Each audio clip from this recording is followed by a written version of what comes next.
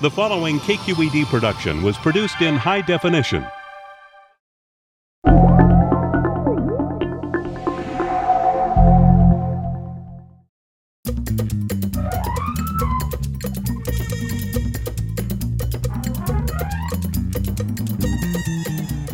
Hi, I'm Lauren Summer with Quest, and today we're at the Lindsay Wildlife Museum in Walnut Creek, where they rehabilitate sick and injured animals found right in our backyards.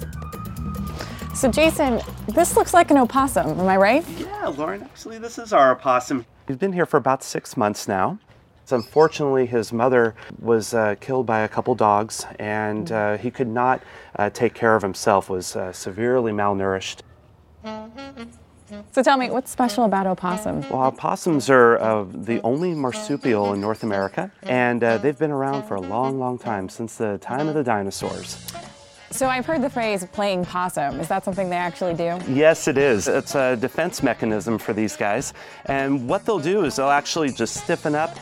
They'll also secrete a mucus that's very bad smelling. And then the animal that's going after them smells that and heads in the opposite direction.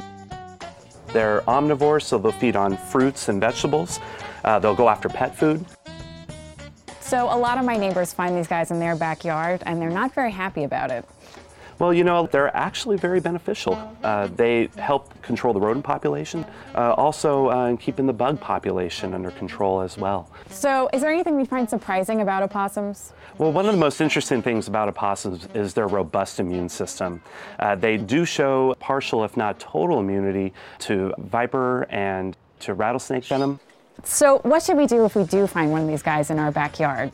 Well, the best thing to do is just to respect them and respect their space.